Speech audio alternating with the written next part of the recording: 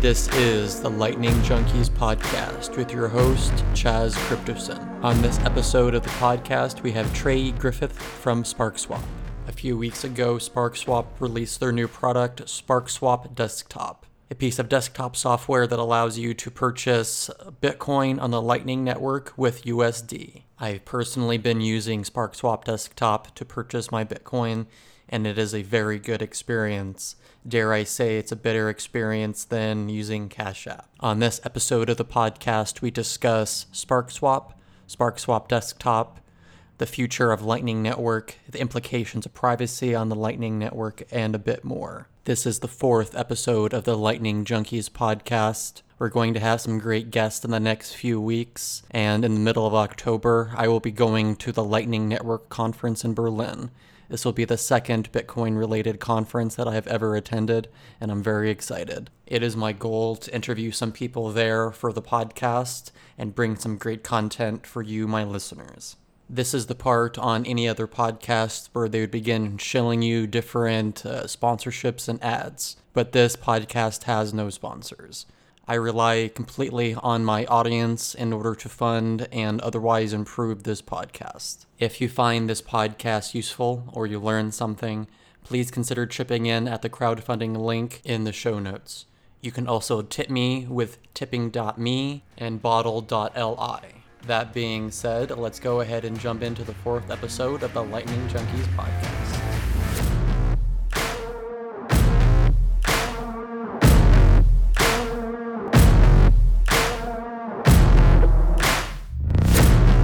I want to go ahead and welcome Trey to the Lightning Junkies podcast. How are you doing today, Trey? I'm doing well. Thank you so much for having me. Absolutely. So what I wanted to start with something a little bit kind of more personal here. I believe back in March, you had contacted me when I was experiencing kind of some issues on my end, kind of personal issues. I was broadcasting on Twitter a little bit. And I just wanted to thank you for, reaching out to me and kind of sharing some resources for that on that end. Of course. Yeah. I think obviously whenever someone expresses something like that, I think it's important to kind of take that seriously. And one thing I like about working in Bitcoin is, it feels like a pretty small community, even though it's pretty big. And so, felt like a good, you felt like someone that I knew maybe more than I do. So it felt like the right thing to do. Well, I really appreciate it. But let's go ahead and move on to the more, the subject of the podcast here. Sure. So, I, like to kind of start out with the traditional question of, how did you get into Bitcoin and how was your journey into the space here? Sure. Yeah.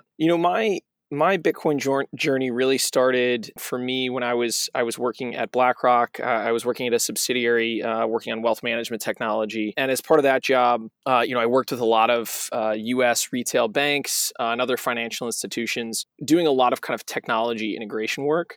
And I knew about Bitcoin kind of tangentially, but I hadn't really done a ton of research into it. And about that same time, I started doing more of my own research kind of while I was doing this job that required me to work with a bunch of traditional financial institutions.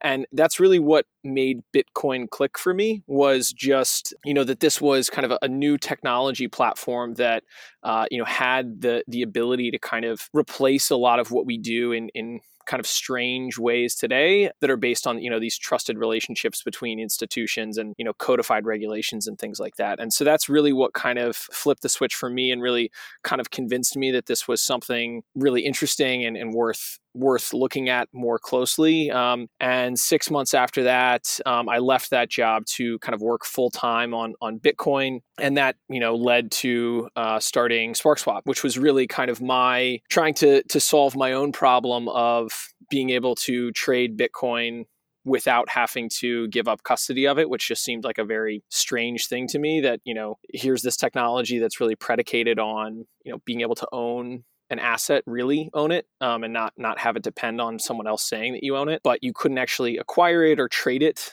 in that same context. So that's really what I wanted to solve with SparkSwap, and that's really what we've been working on since since late 2017. Got it. So would you say that you were interested in the Lightning Network previous to SparkSwap, or did it kind of start around the same time? No, it really started around the same time. I mean, I knew about Lightning, but I hadn't done that much research into it. I kind of knew about it more in the context of the whole SegWit, the SegWit, adoption debate that obviously resulted in Bcash hard forking off. That was kind of how I knew about Lightning.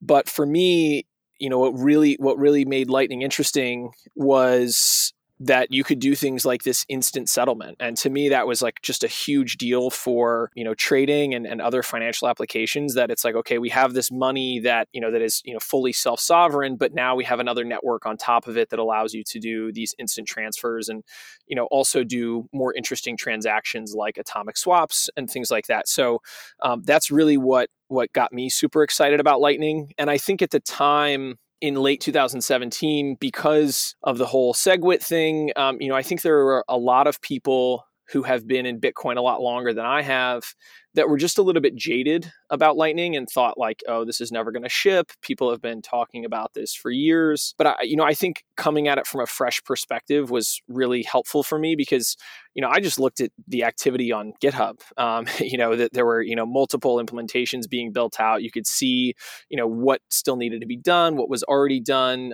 what developers were working on it. And so it was pretty clear to me that this was a viable platform and that it was going to be shipped relatively soon. And so it was kind of worth investing in as far as like, investing my time into. And, obviously it went to mainnet in early 2018. And I think that's kind of when everyone else kind of realized the same thing, that it's like, even though this has taken a while, it is real and it really can solve some problems for Bitcoin. Okay, great. Could you go a bit more into how SparkSwap came into existence? Sure. Yeah. So, this was something that I was working on just on my own. I had been doing some trading and really wanted to find kind of a way to trade without giving up custody.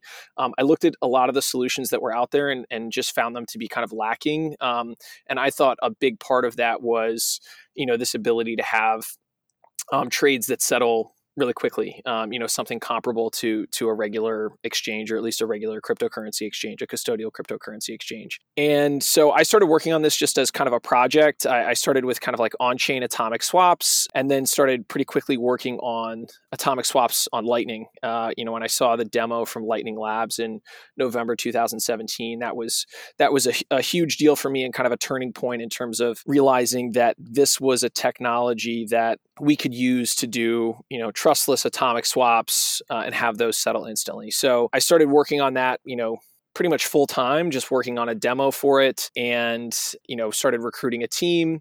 And we went through Y Combinator in summer 2018 and really just focused on getting a version of this software out there that did what we thought it could do. And so in August 2018, we finally released a version of the software that on testnet allowed you to trade between Litecoin and Bitcoin with an atomic swap on Lightning, which was kind of the first product of its kind. And then in, I think, April of 2019, we released that same product on mainnet. So you could trade Bitcoin and Litecoin on mainnet with an instant atomic swap over the Lightning Network. And that was, the first time that had been done, which was, we thought important. But, that product was really, required you to use a command line interface. It required that you install Docker. So it was really kind of aimed at a more kind of, technical audience or a developer audience. And so, from the very beginning,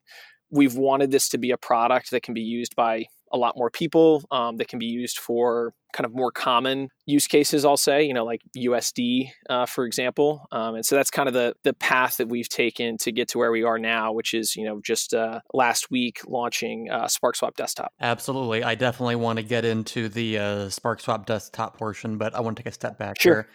Yeah. So do you have any plans to do anything more with the Litecoin Bitcoin atomic swap portion, or is that kind of on the back burner at the moment? Yeah, we'll see. I mean, I think right now we're really focused on kind of SparkSwap Desktop and seeing the response to that. Litecoin, Bitcoin kind of as a trading pair isn't really quite as popular, and the Litecoin Lightning Network is also just not as popular. And so I think for us, we think that Bitcoin is really important, and that's where we want to spend most of our time. But we also want to be responsive to our users and kind of give them things that they want and that they're looking for that aren't don't compromise their security or our security or things like that. So I would say we'll see. I still think that the kind of like pure atomic swap where you're going between two chains is super interesting and could have some really interesting applications. But we want to build things that people want and that people use. And so right now we're going to see kind of what we can do with SparkSwap Desktop and really just see where our users want to take us. Okay.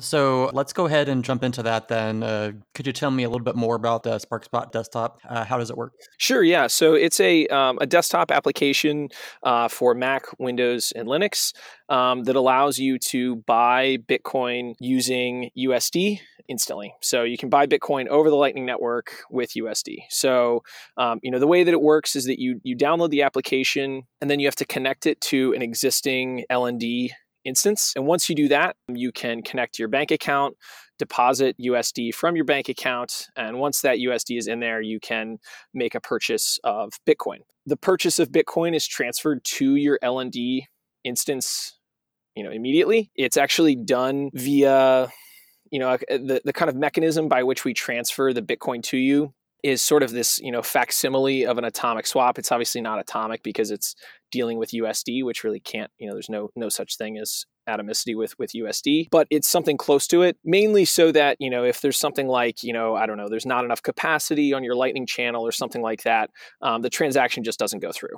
So we have kind of this single transaction concept where the USD gets transferred from your account to SparkSwap's account in exchange for the Bitcoin in a Lightning channel. So the nice thing about that is, it's in a Lightning channel, so it's in your control completely. It happens in a few seconds, and you can spend it on things on the Lightning Network, or you can transfer it to a cold wallet somewhere, or just keep it on your LND. So it kind of gives you some optionality and we think it gives you a convenient experience that's similar to what you get on custodial exchanges or other kind of fiat on-ramps, but rather than having the Bitcoin held in someone else's wallet, it's held in your wallet with you holding the keys. So we think it's obviously like a V1. It's only available on desktop, so it's not available on mobile. You have to connect to an existing LND instance. There's a lot we can do to improve the onboarding, to expand geographically, but we think it's it's the kind of first product of its kind that allows you to hook up a bank account and buy Bitcoin instantly. So we think it's an exciting product and one that we personally, as members of the team here, use quite a bit. Absolutely. My first experience with it was pretty magical once everything was kind of ironed out there. Yeah, right. If I could just ask really quickly, Sure. Obviously there's a KYC, dealing with USD here. Can you go into that a little bit? Yeah, I think this is something that a lot of Bitcoiners focus on, rightfully so, is the KYC component. We think it's important that this is a service that's useful for people, that's convenient for people, and that is sustainable, something that we can run for years. And so to do that, right now in the US, that means, complying with these regulations that kind of require us to have this program to make sure that we're following the laws of the places where we're operating and the places where we're located. I think there's more we can do to make that experience better for people, to kind of collect the right amount of information for the user and for the transactions that they're trying to do. So that's definitely an area of focus for us to kind of improve that experience. But we just think it's really important to serve people in the U.S. And have a sustainable business. So that's really kind of the genesis of that. Absolutely. So when I was going through the process myself, I noticed that the USD was held by something called Anchor USD or USD Anchor. I can't remember. It looks like to me, after kind of looking at it, it was a Stellar Lumens Anchor. Can you tell me a bit more about that? Yeah, so Anchor USD is a company that issues issue stable coins, USD-backed stable coins that are held in a trust company in the US. They do, I think they started with Stellar. I think they issue on a few other chains now as well. For us, really the reason we're working with them is they built this custom API for us that allows us to do kind of an escrow, a SHA-256 hash escrow that is, pretty similar in terms of structure to a Lightning HTLC. There's a timeout on it after which it expires. You can use the pre-image to a hash to kind of move, finish the escrow, to redeem the escrow, and do that in an automated way. But rather than in Lightning, where it's sort of a cryptographic process that is ultimately settled by the Bitcoin blockchain, in this case, it's just an API run by Anchor USD. So that we thought was an important structure to have in place to really kind of get the features that we wanted for our users, in terms of making sure that they're only giving us USD when we're actually giving them Bitcoin. So, the actual structure of the transaction is that they, our users will send us an escrow on Anchor USD that is locked by, a SHA-256 hash. And then we use the pre-image to retrieve that USD. And then the client, the SparkSwap app, actually uses that pre-image to then get the hash time lock contract on the Bitcoin side. So we thought that was a valuable feature. And so that's that's really where Anchor USD comes in, is really operating that API. So, their platform is one that we feel good about in terms of their relationship with a US bank, the fact that they have, third-party audits that are ongoing. So, that's why we ultimately chose to work with them. But, there's really not kind of a stellar component to the product. Okay, understood then. Moving on a little bit, I was kind of wondering, using the product and everything, how does SparkSwap actually make a profit, or do they make a profit at this point? Yeah, so we're definitely not profitable overall at this point. It's early days for us, but the way that we intend to make money, and the way that we make some money right now, is in a spread between kind of how the prices at which we acquire Bitcoin and the prices at which we sell Bitcoin to users. That spread right now is pretty small, but we're going to experiment with kind of where we source Bitcoin from to try to really get the best price that we can, and kind of make sure that our prices continue to be competitive. Once we add in selling, we might just have a very explicit fee. Here's the price, and then here's the fee you're doing on top of it. But yeah, so it will be sort of some version of a transaction fee on buys and sells of Bitcoin. Okay, that makes a lot of sense. You mentioned, adding selling. Is there anything else that you imagine is, coming down the pipeline for SparkSwap? Certainly, yeah. I mean, it's honestly at this point, there's too many things. The hard thing right now is choosing which one to focus on first. I think selling is an obvious one, and one that we've heard from users as being important. Another one that I think is pretty important is adding more platforms. We think desktop is an important platform and a good first platform. But we think that mobile is really, really important, and that's something that we want to do. Also kind of support for more clients, more Lightning clients, potentially more Lightning implementations as well, and just making those connections easier. Something we've heard from a lot of users is they'd like to be able to hook up their Casa.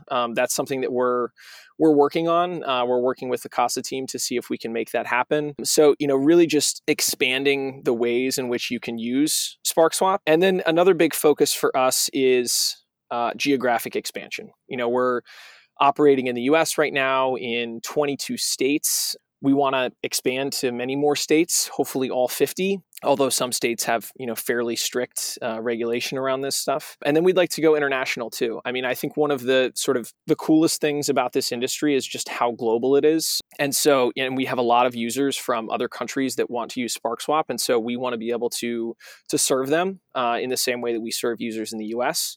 And then finally, we talked about this a little bit, but a big thing for us is just making sure that initial onboarding experience is smooth. It's not where we want it to be yet, and we think there's more we can do to make that process better. So that's certainly something that I think you'll see some changes from us in the next weeks and months. Okay. Along the same topic, I was kind of curious. Let's say a complete newbie is, thrown at SparkSwap. What sort of things are you doing to kind of make it easier for them to be able to jump in as easily as possible? Yeah, I mean, certainly one thing that we think we can do is making the process, if you don't already have L&D or had never heard of L&D, making that process better. We haven't really decided on kind of what the right way to do that is, but that's certainly a focus for us, whether that's, integrating to existing clients or other things that we can do. So I think for a newbie, I think that's an important thing to do, as well as really not exposing as much of the kind of Lightning Network internals to a user. I think in particular, one of the things that I struggle with is how to talk to users about channels. What a channel is, what does it mean that you have money in this channel? What does the inbound capacity number mean? So that's something that I think that, we kind of as a community can do better. So yeah, I mean, those are the things I think about. And actually, mobile for me is also one of those things where, when I talk to people who are not into Lightning, there seems to be kind of a much greater willingness to download a mobile app than download a desktop app. And so I think that even that alone is something that we can do that would really just make us more accessible to people who've never even heard of Lightning. Yeah, I would, love to have a SparkSwap mobile app for sure. So my own kind of personal hypothesis is it's very easy and it's very kind of interesting or a good thing to onboard newbies directly onto the Lightning Network and kind of skip over the base chain of Bitcoin. Do you have any opinion about that at all? Oh, that's interesting. I haven't really thought about that too much as far as like an either or proposition. I think there are certainly things about Lightning that make it easier to understand, or at least sort of more comparable to things that people who are not familiar with Bitcoin are used to. You could imagine something that is, Lightning enabled feeling a lot like Venmo, or feeling a lot like, paying with PayPal or something like that, and sort of just being something that people who have nothing, know nothing about Bitcoin can really kind of like grab onto. So I think that could be valuable. I don't know. The kind of either or is interesting. I think that probably people should at least kind of maybe not understand Bitcoin, but, appreciate Bitcoin. And if the way that they buy Bitcoin is on Lightning, I think that might not be a bad experience for them either, because that kind of gives them choices and options. So yeah, that's an interesting hypothesis. Understood. So I noticed that you were going to the Lightning Network conference in Berlin next month. Are you excited about anything in particular at that conference? Well, I mean, I think first and foremost, I'm just excited that there is a Lightning Network conference. This is the first one. There's a lot of people in the Lightning community that I've kind of met over the years, either in person at things like Lightning Hack Day or at kind of other conferences like Bitcoin 2019 or just online. And so I'm just glad that there's going to be kind of an event to bring all of those people together that's really focused on Lightning and the things that are happening in Lightning. I think kind of every Lightning focused event that I've been to, I learn something new. I meet interesting people. It feels like kind of some of the most exciting stuff happening in Bitcoin is happening on Lightning. And so I just think that's a really great experience. And yeah, so I mean, I don't know if there's any, a lot of the speakers I've seen them before, but usually they have new and interesting things to say. So, I'm excited about that. I also think there's going to be some, I'm not totally clear, but I think there's some kind of like coding or hackathon component, and I'm pretty excited about that. I was a judge at the Bitcoin 2019 hackathon for Lightning specifically, and I just always love the kind of little projects that people come up with on Lightning. There's always some kind of new, interesting twist that I had never thought about before, and I love that. So I'm really excited to see some of that stuff. Is there any project, that's using Lightning right now that really gets you excited? Oh, like existing Lightning projects that I'm very excited about? That's a good question. I mean, I think there's a lot of companies that are doing pretty interesting things. I think the ones that are maybe most exciting to me are the ones that are a little bit more under the radar, that are just doing something a little bit different with Lightning. But the ones that are kind of like biggest and really focused on onboarding a lot of people, I think are really important. So I don't want to say, I don't want to kind of like leave them out as exciting. But certainly, I saw, gosh, I can't remember the name of it, but, I've seen a couple of games that, have Lightning wagers on the outcome with kind of a third-party server that gives the pre-image to the winner as a way of kind of having kind of an impartial arbiter. And I think that's just really cool. And I think there's a lot of similar kinds of concepts that could be built like that. So I wish I could remember the name, but that was one that was just super interesting to me. Okay, understood. Kind of jumping back slightly, have you kind of run into any issues using Lightning at all? Real challenges or anything that kind of slowed you down while building out SparkSwap? So many. Okay. I think, I mean, we've been working with Lightning for quite some time. And so over that time, we've gotten better at working with Lightning, and also, a lot of the tools have gotten better. I think even just understanding and being able to decipher error messages, things like the kind of infamous can't find path to destination, just knowing kind of what the possible causes of that are and easy ways to diagnose that, I think are really important to being able to work on Lightning. I actually think another kind of huge improvement over the last year in terms of working with Lightning is just the number and the quality of the wallets that are out there. When we started working on this stuff, it was pretty much just using the command line interface and the APIs, which is fine, but you just have to do a lot of work with those. And so the ability to use kind of these pretty well tested wallets, I think has helped a lot. I think nowadays, kind of some of our biggest challenges are really just around channel management. Opening channels takes time, takes variable amount of time.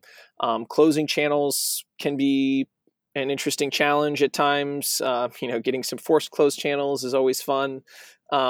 So trying to manage that appropriately and debug issues with that has been an interesting challenge for us. I'd say that's probably one of the biggest hurdles that we've gotten over that has made us better is having a stable, simulated Bitcoin network that works with Lightning. It's still not 100%, but we use kind of the regression testing network that we've done some work to make sure that LND works well with it.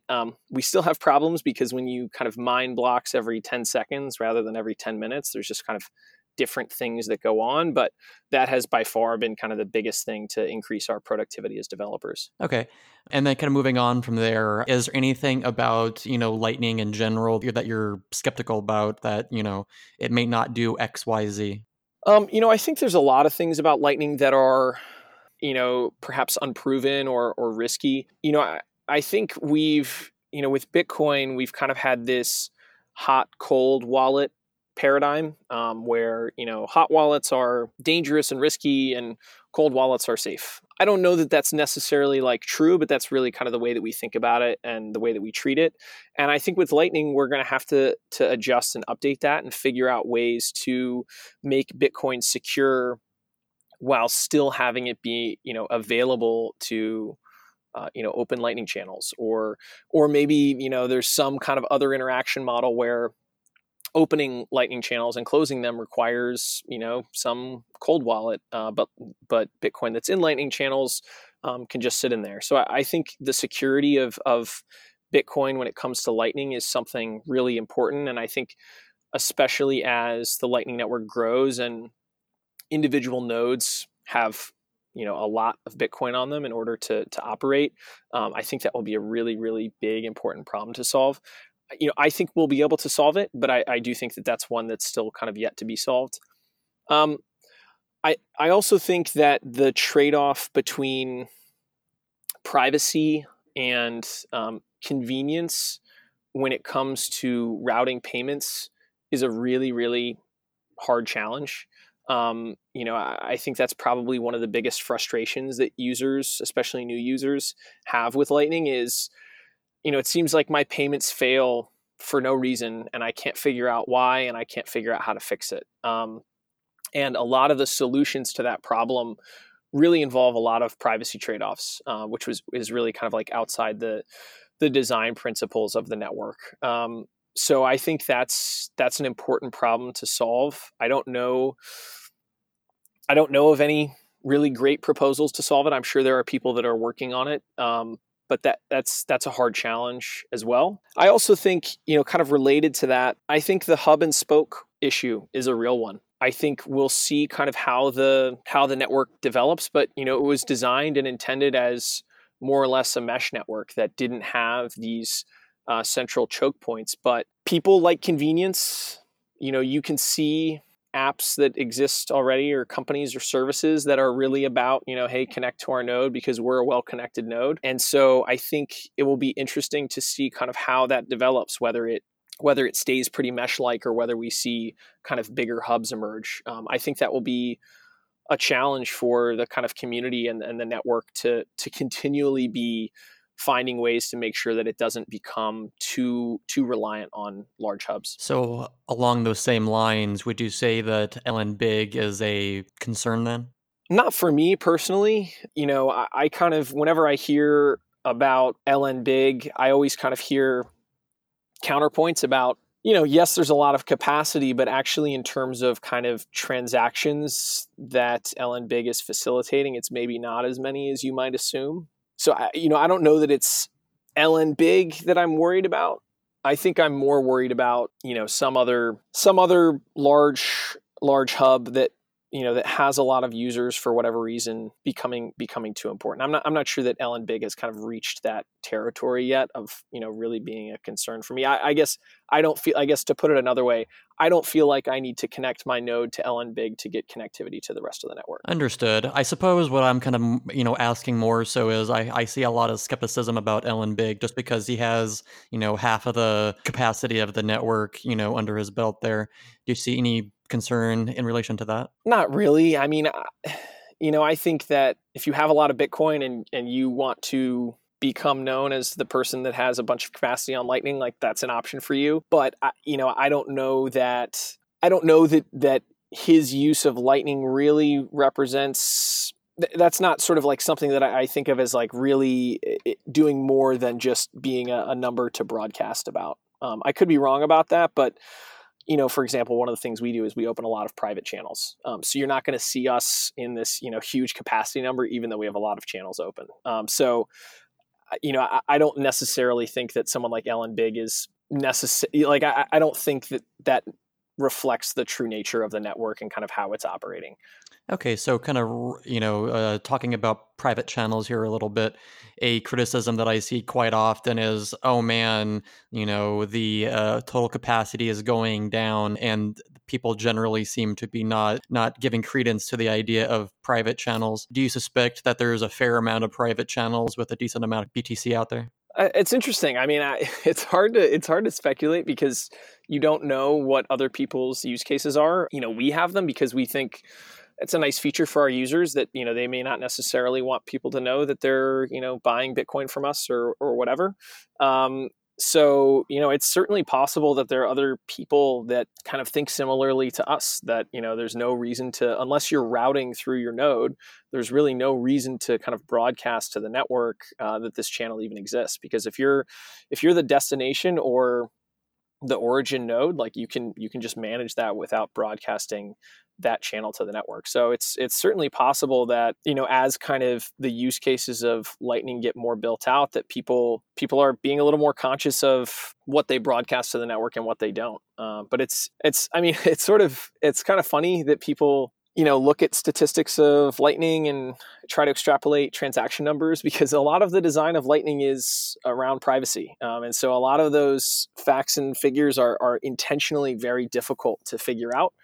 So I think kind of any analysis of, data on Lightning is going to be sort of inherently flawed or inherently just, hard to do.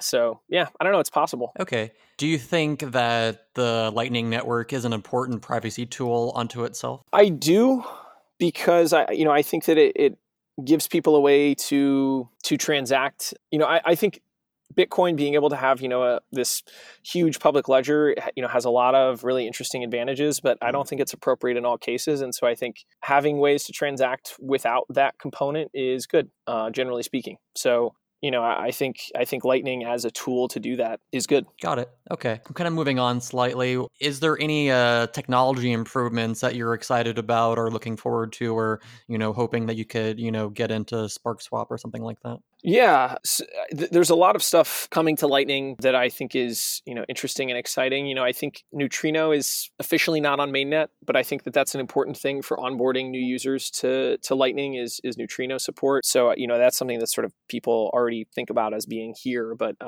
continuing work on that and really having sort of official mainnet support for that would be really good.